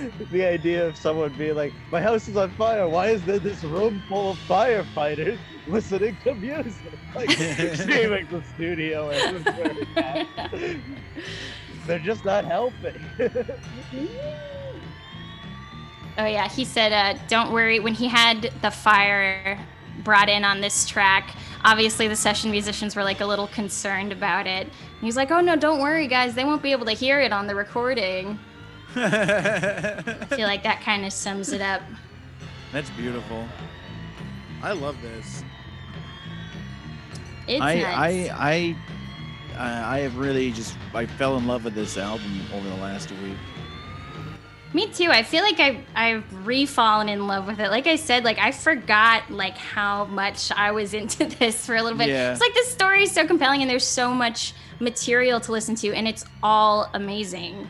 It feels like a bizarro version of Zappa, where like Zappa made stuff this weird, but he was angry and mentally intact. Yes, right, like he exactly. was mentally spot on the entire time and full of hate. Whereas like if the spectrum's like the full circle of it, then Brian Wilson's right on the other side. Yeah. Making the same amount of craziness, but for the complete opposite reasons, right. in the complete opposite ways. To try and spread good vibrations while like losing your mind completely. Yeah, think about Good Vibrations versus Who Were the Brain Police. Yeah, right. And then here we'll listen to we're like coming right to the end of the album here. Just like this, I really love this. Love to Say Dada is so beautiful. And this is right after that fire song we just heard. Yeah, Smile does a thing like a lot of Ween albums do the same thing where the way songs and stuff are sequenced, it shouldn't make any sense, but for whatever reason it works. Yeah. Like going from the song Fire to this, for whatever reason works, even though it makes no sense. And who knows, maybe it was supposed to all be one song even, like this, elements. Who knows? This is all just like an estimation of like what it would have been. I think that's a big reason I never listened to this earlier, was just that I'm usually kind of skeptical of like unreleased albums. Like it's usually kind of like an unambiguous cash grab. Right. But this was like very lovingly done and like really it was really awesome. Like I think that threw me off for a long time. That it wasn't like necessarily right. And I mean supposed to be. Exactly. But there was so much, I mean, it was like half a century later, like, right. Yeah. 50 years just about when this all came out. And so, and, for people who are like really into the Beach Boys, it's like, that is their, we never got it. It's the Sgt. Pepper that was never released. But I think they did do like a really wonderful job releasing it, and obviously sounds great. Yeah. Really, like, the sound quality is all like it's very well mastered. Yeah, whoever did it, they were like, we know that if we fuck this up, like, it's the last chance. So let's not fuck it up. And that's Smile. That's the album that never was. Let's see. In 1967, the group took some of these songs and put them on Smiley Smile, which we've talked about a little bit, and it wasn't received very well. But I really like Smiley Smile, but obviously not as much as Smile. I felt like I should not listen to it after. I was like maybe after this week, but I mean, like, the songs are all still good. It's just like, in context now, it's like this is really cruel to have done this. Yeah, right. And like kind of crude. It's like all these sessions had like so much like love and promise and passion behind them. Yes. Yeah. And then to just be like, fuck it, like we need to get something out. Let's just do it. Well, not just that, but like, fuck it, we need a hit again. Yeah, right. Like we don't like, I don't know, because it's upsetting when people start making art for the hit. Right. For like just for the hits of it and not like Yep. because it's something that he wants to do. Yeah. It's fucking art, man. Brian Wilson was a true artist. It's really sad that he never got to finish it, but he still like he worked on albums, you know, with the Beach Boys after this. Like, I don't know if you guys should listen to Friends. That's probably my second favorite Beach Boys album that came out a couple years after the Smile Sessions. It's really, really cool one. So Brian was still like working on music with them, but just not in the same way. Like the wind was taken out of his sails, I feel like. And also like he was such like a sensitive, you know, boy that like when these things weren't hits, like, you know, Surfing USA, it was like, well, what am I doing wrong? Yeah, like you know? crushed him. Yeah. And then he like, you know, it was that whole like thing of his dad, like I feel like came back where it's like, I can't, you know, impress my father. I can't impress America with my artistic vision, because obviously his dad wasn't very supportive. So yeah, I'm really glad that you guys like this and wanted to talk about it. It's a really interesting story, and the music is obviously amazing. Yeah, I really loved it, and it's something I never would have explored on my own. So I'm so happy that you chose this one. Yeah. Cool. It's something I can really obviously geek out about. Like I said, I kept finding books on it that I forgot that I had. I'd like find an article about something and be like, oh, I need to like find a PDF of that. And I was like, wait a minute, I actually have that already. I have a book of it. It's like I completely forgot. It was a bit of an obsession for sure. That's really cool. Yeah, it's a really great album. Yeah, I want to show you guys one more. I don't know if you guys heard this one. They did like some little skits and stuff too. Like I feel like it doesn't really come across like they were having much fun like during these session recordings. But if you listen to some of these, like it is just like brothers, you know, fooling around. Where'd he go? He went in the piano. He's disappeared right into the piano. Brian, where are you? I'm in the piano. Come out of there, man. I can't. I'm stuck between the C and the C sharp. We'll try to get out.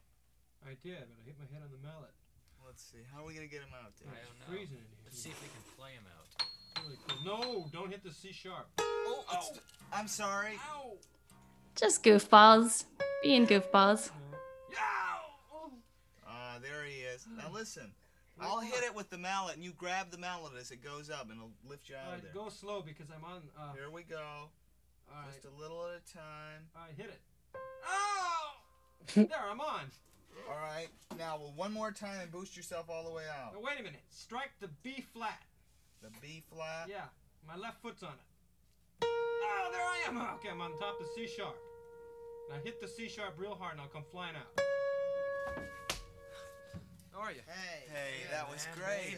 Glad to have you Weird back. thing to happen. That is funny that is so much like the skits on Lumpy Gravy. That's exactly what I was about to say. It sounds like the complete opposite of Lumpy Gravy. But yeah, but goofy and funny and not Yeah. like eerie and it sounds, anti-establishment. but it sounds so spot on that it sounds like he would have known about it. You know what I mean? Like, because this must predate Lumpy Gravy, right? Because that's barely 70? by this is 66. Yeah, it's not by much, but Lumpy Gravy 67. Lumpy Gravy came out in 67. That's wild. It was Freak Out was December of 66, and then 67 was Rolling It for the was Absolutely Free, and then Rolling It for the Money and Lumpy Gravy. That is insane. Huh. And this never came out, so it's not like Zappa would have heard it. I doubt. I don't know. I mean, like maybe. Lumpy Gravy, they're like stuck inside of something and they can't get out. And but it's like they're very the production sounds similar to it. It's very wild hearing that's cool. I kind of want to hear that. Lumpy Gravy is a fascinating. I'll try to find it here because I want to share something with you guys too after I guess if we're going to talk about the Zappa thing, we should just do this whole thing now too. This is Lumpy Gravy, Dana. Did you ever live in a drum? No. Well, then you weren't me. I only dreamt I lived in a drum. Ever since it got dark. Dreaming is hard. Yeah, but with nothing over your head? No, just light. Over my head and underneath, too. I don't think I could take it without anything over my head. I couldn't either. Well, why don't you go out and see what's out there? Well, I don't know if that's what's out there. Oh, that's a thought. Yes, but still you can say darker and darker. I don't know what the outside of this thing looks like at all. I do. It's dark and murky. How do you get your water so dark? Oh my God. Because I'm paranoid. Because I'm paranoid. And the water in my washing machine turns dark out of sympathy.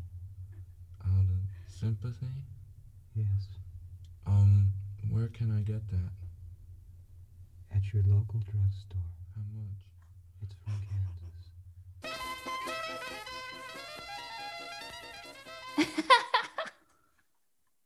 Kansas. Holy shit. Yeah. Weirdly similar. Yeah, definitely. While that's also wild. being super different. Yeah.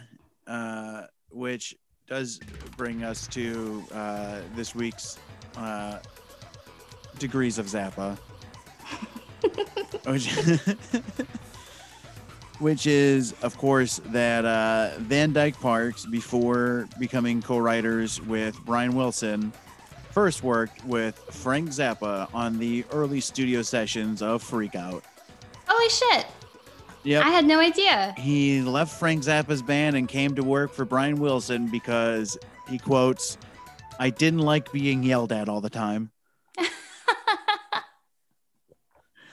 And so that's that. Wow, that's amazing. Like a single degree. That's one single degree. And it's funny because earlier we were talking about the difference between this and Freak Out, who are the Brain Police, versus like Good Vibrations. And also Zappa during Freak Out has a couple of tracks where they opened up the piano and played the chords inside and would drop bowling balls and stuff on the piano strings.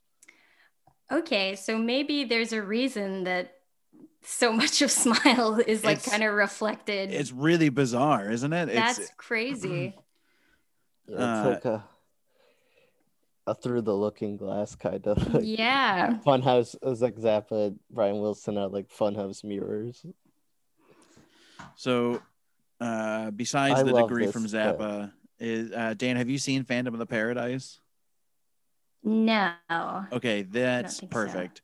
So, because you're such a Beach Boys gal, I found all these different good parodies of the Beach Boys in, I guess not pop culture, because none of these things are popular. But this is also a reference to Orson Welles' movie Touch of Evil. So it's like, right. It's so wild that Brian De Palma is just like, yeah, I'm going to just redo Touch of Evil, but with the Beach Boys. I highly suggest we should do this album maybe at some point too. This the movie's soundtrack so to this. Good. I think I watched it because of you, Alan. Yeah, I think but this is the sound. This is from Phantom of the Paradise, which the music is by Paul Williams, and it is essentially like Phantom of the Opera on acid.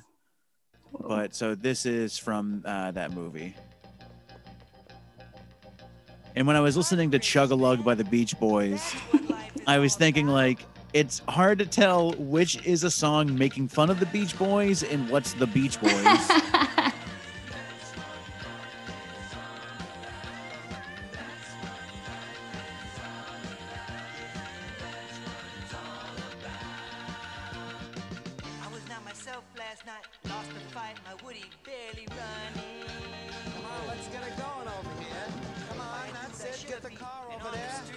Alright, girls. Just a second, Linda. Look, you got a very nice body and everything, and you're wearing a bikini. We want to see some skin, Linda. It's cold. This is just a rehearsal. Look, you're not getting paid to be cold, Linda. Look, do you want to get paid? Yeah, I want to get paid. Get back on the car. All right, come on, let's move it out here. Like, knowing Chug-a-Lug is about drinking root beer, this song might as well have been like a real Beach Boys song. Yeah, I don't know, definitely. do you know Paul Williams? No. He did a lot of music for the Muppets. He did like Emmett Honors, Jug Band Christmas music. Oh, cool. And like he wrote like songs that like Three Dog Night made famous. Like there's just like this like weird like musical gnome that like Yeah, that's him. I just pointed at my screen as if you could see me.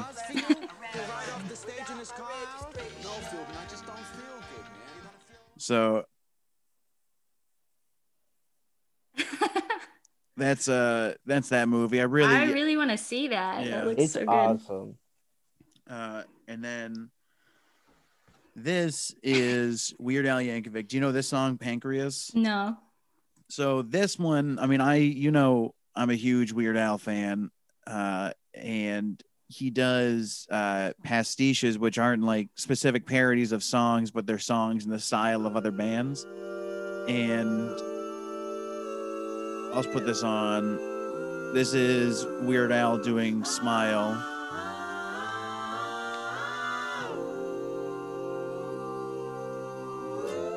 People don't give Weird Al nearly enough credit. I agree. Weird Al, it's crazy that like he's like the only one who's good at what he does.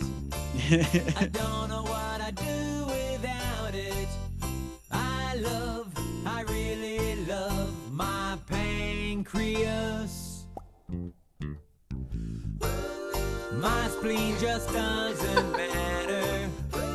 Don't really care about my bladder. But I don't leave home without my pancreas. My pancreas is always there for me, secreting those enzymes, secreting those hormones too, metabolizing carbohydrates just for me. Like there are just movements from Smile. Yeah. Just in here. It's incredible.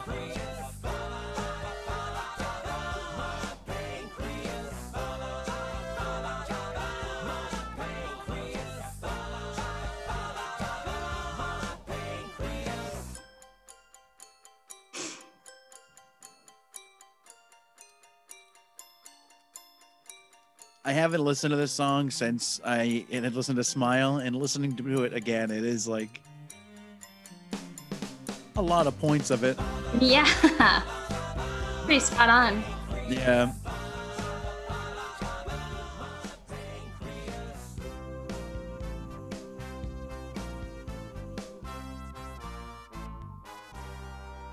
There's a part from Heroes and Villains coming up, and that's like what made it snap for me. The universe with a force proportional to the product of their masses, and inversely proportional to the distance between them. Oh, right here. Don't you know you gotta flow, pancreas. That's like straight out of that song. Yeah. Into the duodenum, won't you flow, How the hell did he like hear this song or like Heroes and Villains? Like, what if we made it about pancreas? It's crazy.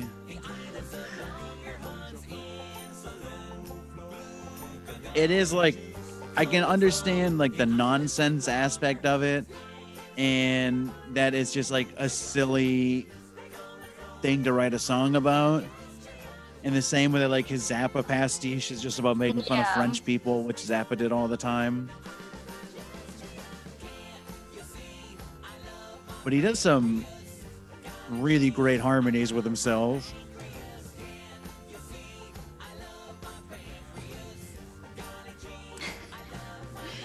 album cover is great too.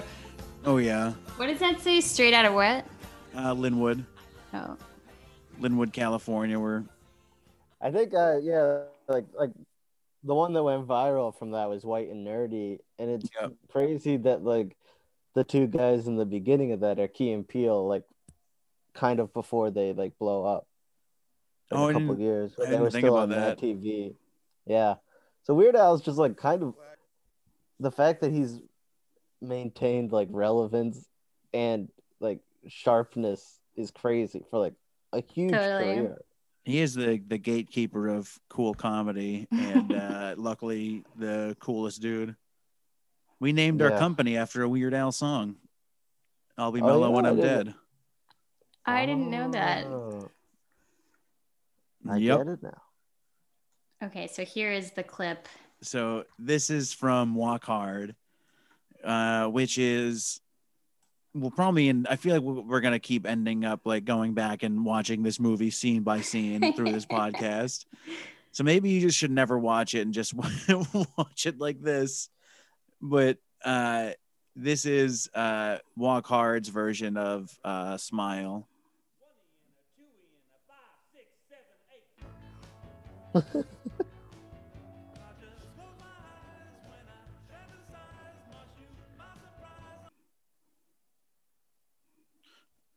Oh, hold on. I'm sorry.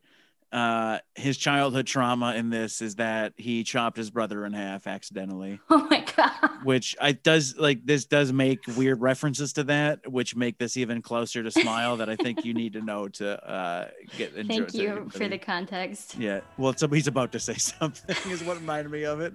Yeah, I'm.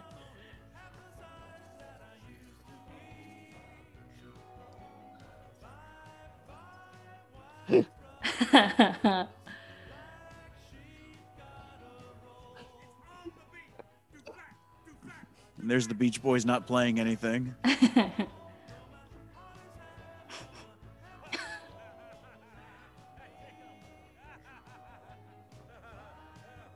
Recording himself getting tickled by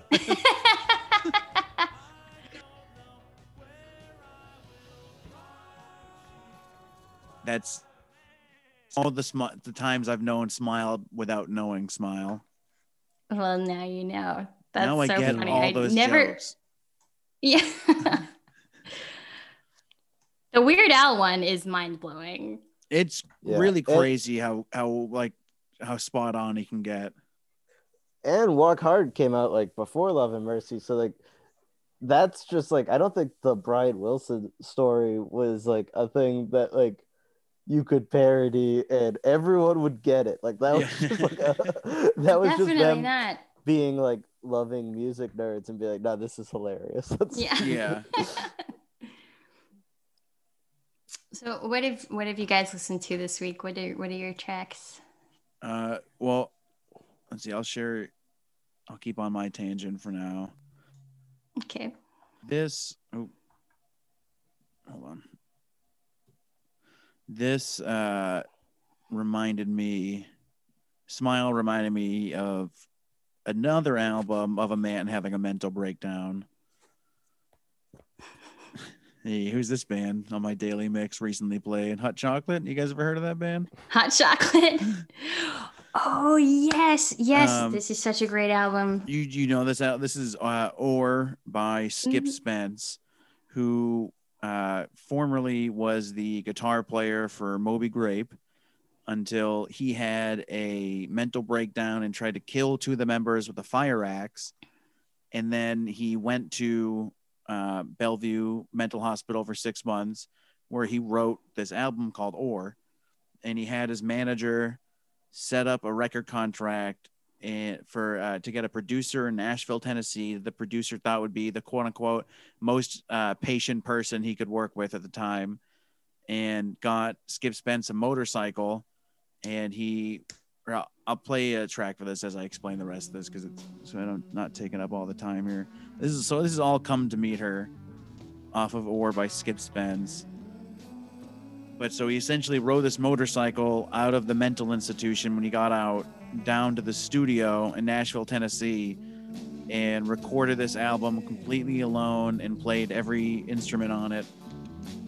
And I mean, it shows that Lawrence he's of not an Euphoria expert. is an incredible track name. What? Oh I yeah, had no idea that he did it all himself. yeah. This is all him in 2 weeks.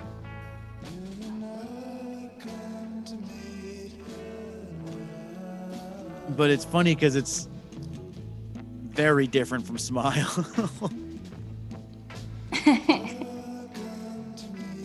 Such a great album, though. A deluxe edition was released last year that has like a lot of, Yeah. or maybe the year before, but it's got a lot of like outtakes and bonus tracks and stuff. It's awesome. The version on Spotify has a lot of good ones.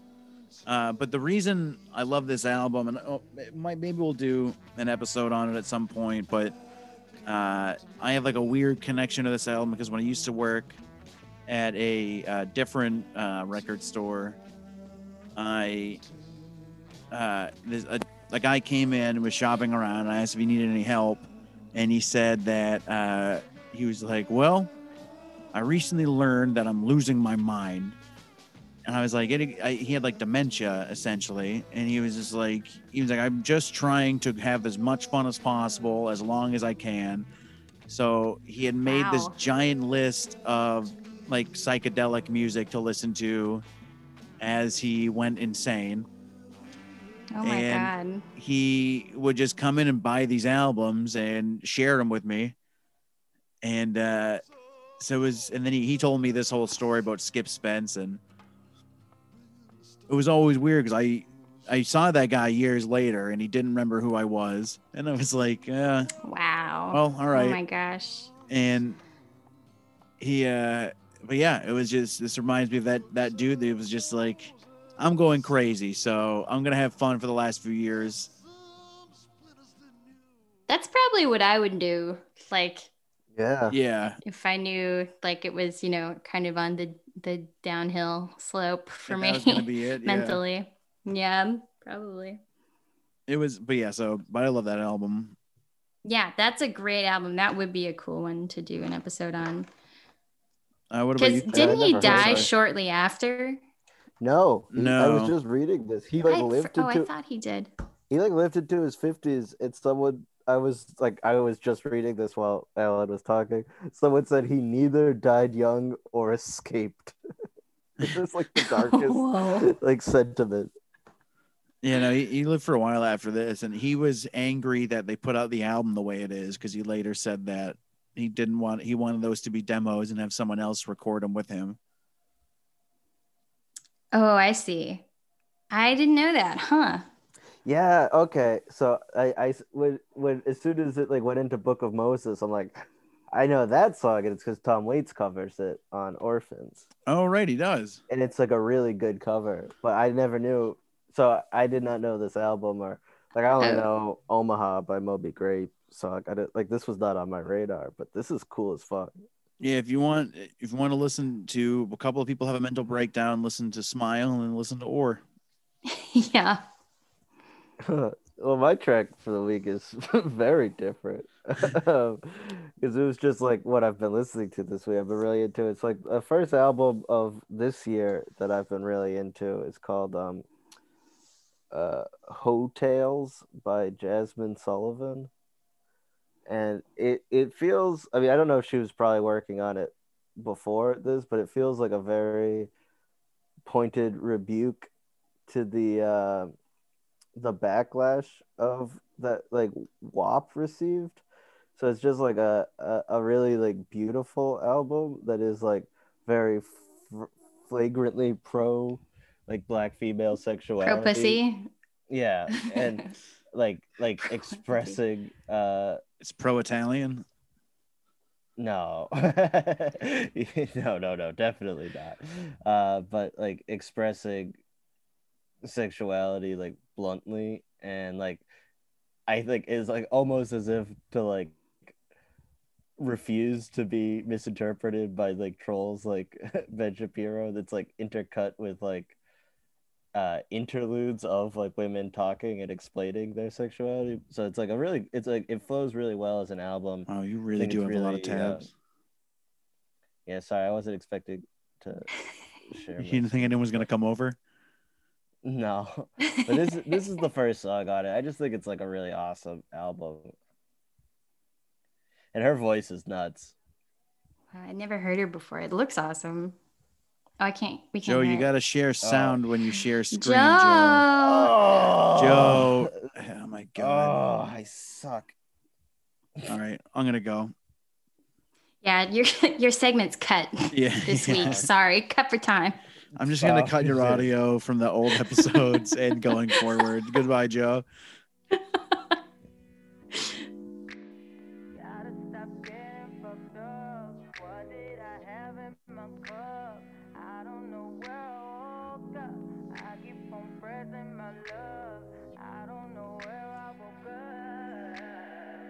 I was gonna say this sounds like Frank Ocean. Oh, And maybe, yeah, a little it says bit. associated acts Frank Ocean. Yeah, I didn't know anything about her until like this album like showed up under my like new music, and I just love this album.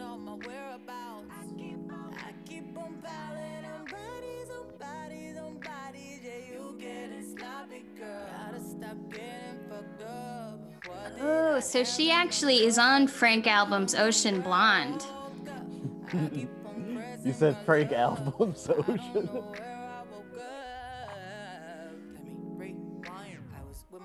That would be a cool one to do.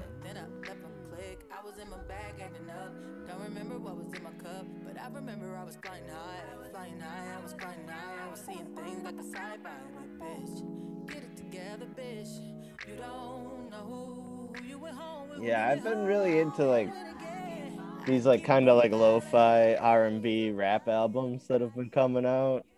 Like It's a great vibe. That Like- was an awesome song. I want to hear that whole album. That's great. it's really good. And the interludes are actually really interesting, and like it's just like women telling like their stories. It's interesting that like on Wikipedia they call it an EP because it's a full album. It's like 30 something minutes. It's Oh, weird. I don't know why, but it's awesome. Highly recommend. So far, my favorite album of 2021. Oh, it just came out? Yeah. Hell yeah. Okay, great. So that's Love why being on it's the been like ground what I've been floor. listening to because it like really just came out. Yeah, that's great. Cool That's sweet. It was a cool song. Yeah, I like these like things that are like kind of like traditionally pretty, but then still doing like weird experimental stuff in the background. Like A playing- lot different than what I was expecting because I thought you said Jazzman Sullivan. I was picturing Jazzman Sullivan? like a scat man, you know? Sounds like a Tim and Eric character. This is Jazzman Sullivan. and he plays the banjo. Pleasantly surprised by what Yeah, it actually was. Big recommend on this. Very different than the Red Eye Requires Sex Bomb, which I guess that's where I'm at musically. The only person not having a mental breakdown today, Jazzman Yeah. Sullivan.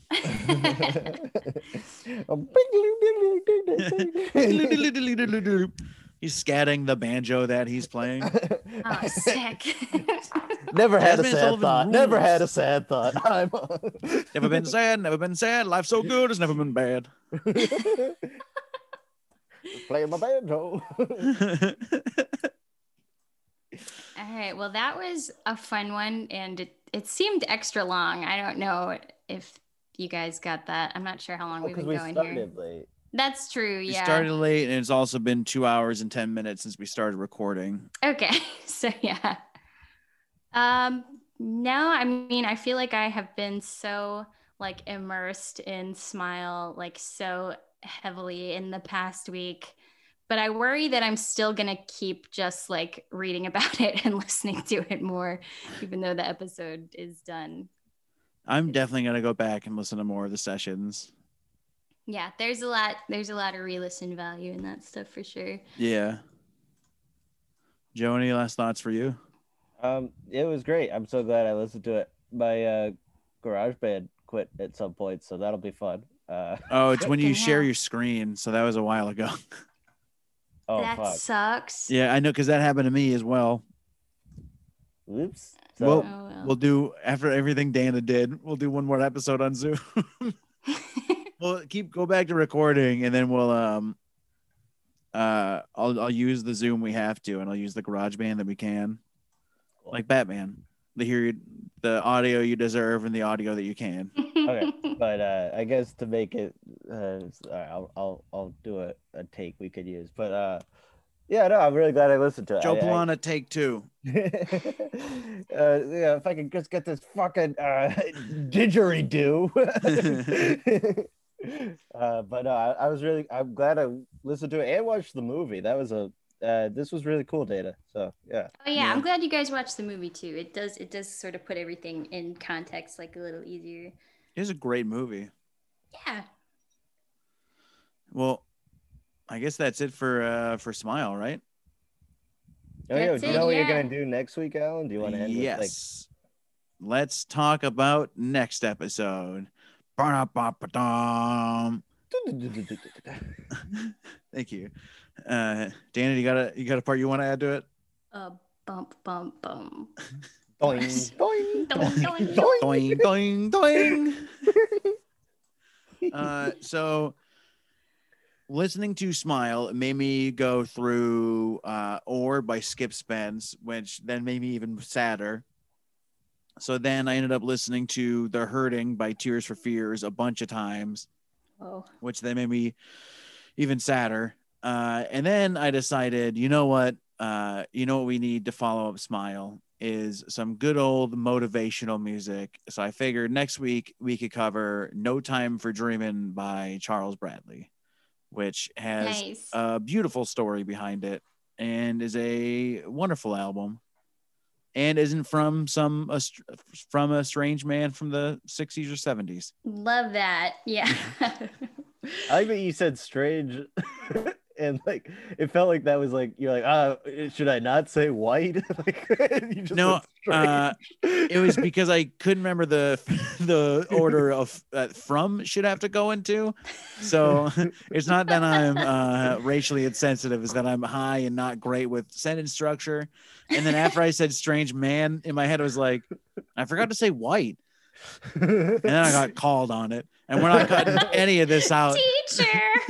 Teacher Alan didn't point out what we were all thinking. Listen, we had to cut a bunch of stuff out in the middle and we can't stop laughing. So just accept this as a hard cut and a goodbye. Goodbye.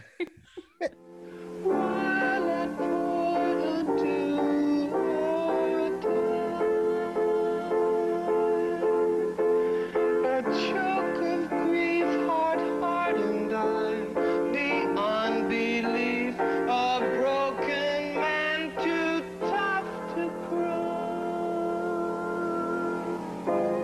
Surfs up, the tidal wave, come about hard and join the young and often spring you gave. I heard the word, wonderful thing, a children's song.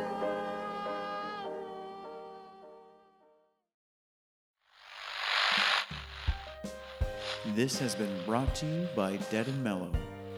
Follow us on all your social media platforms and shop around at deadandmellow.com to see all of our stand-up, music, and podcast releases. Thank you, and God bless America. All right, see you later. Are we actually leaving or just ending?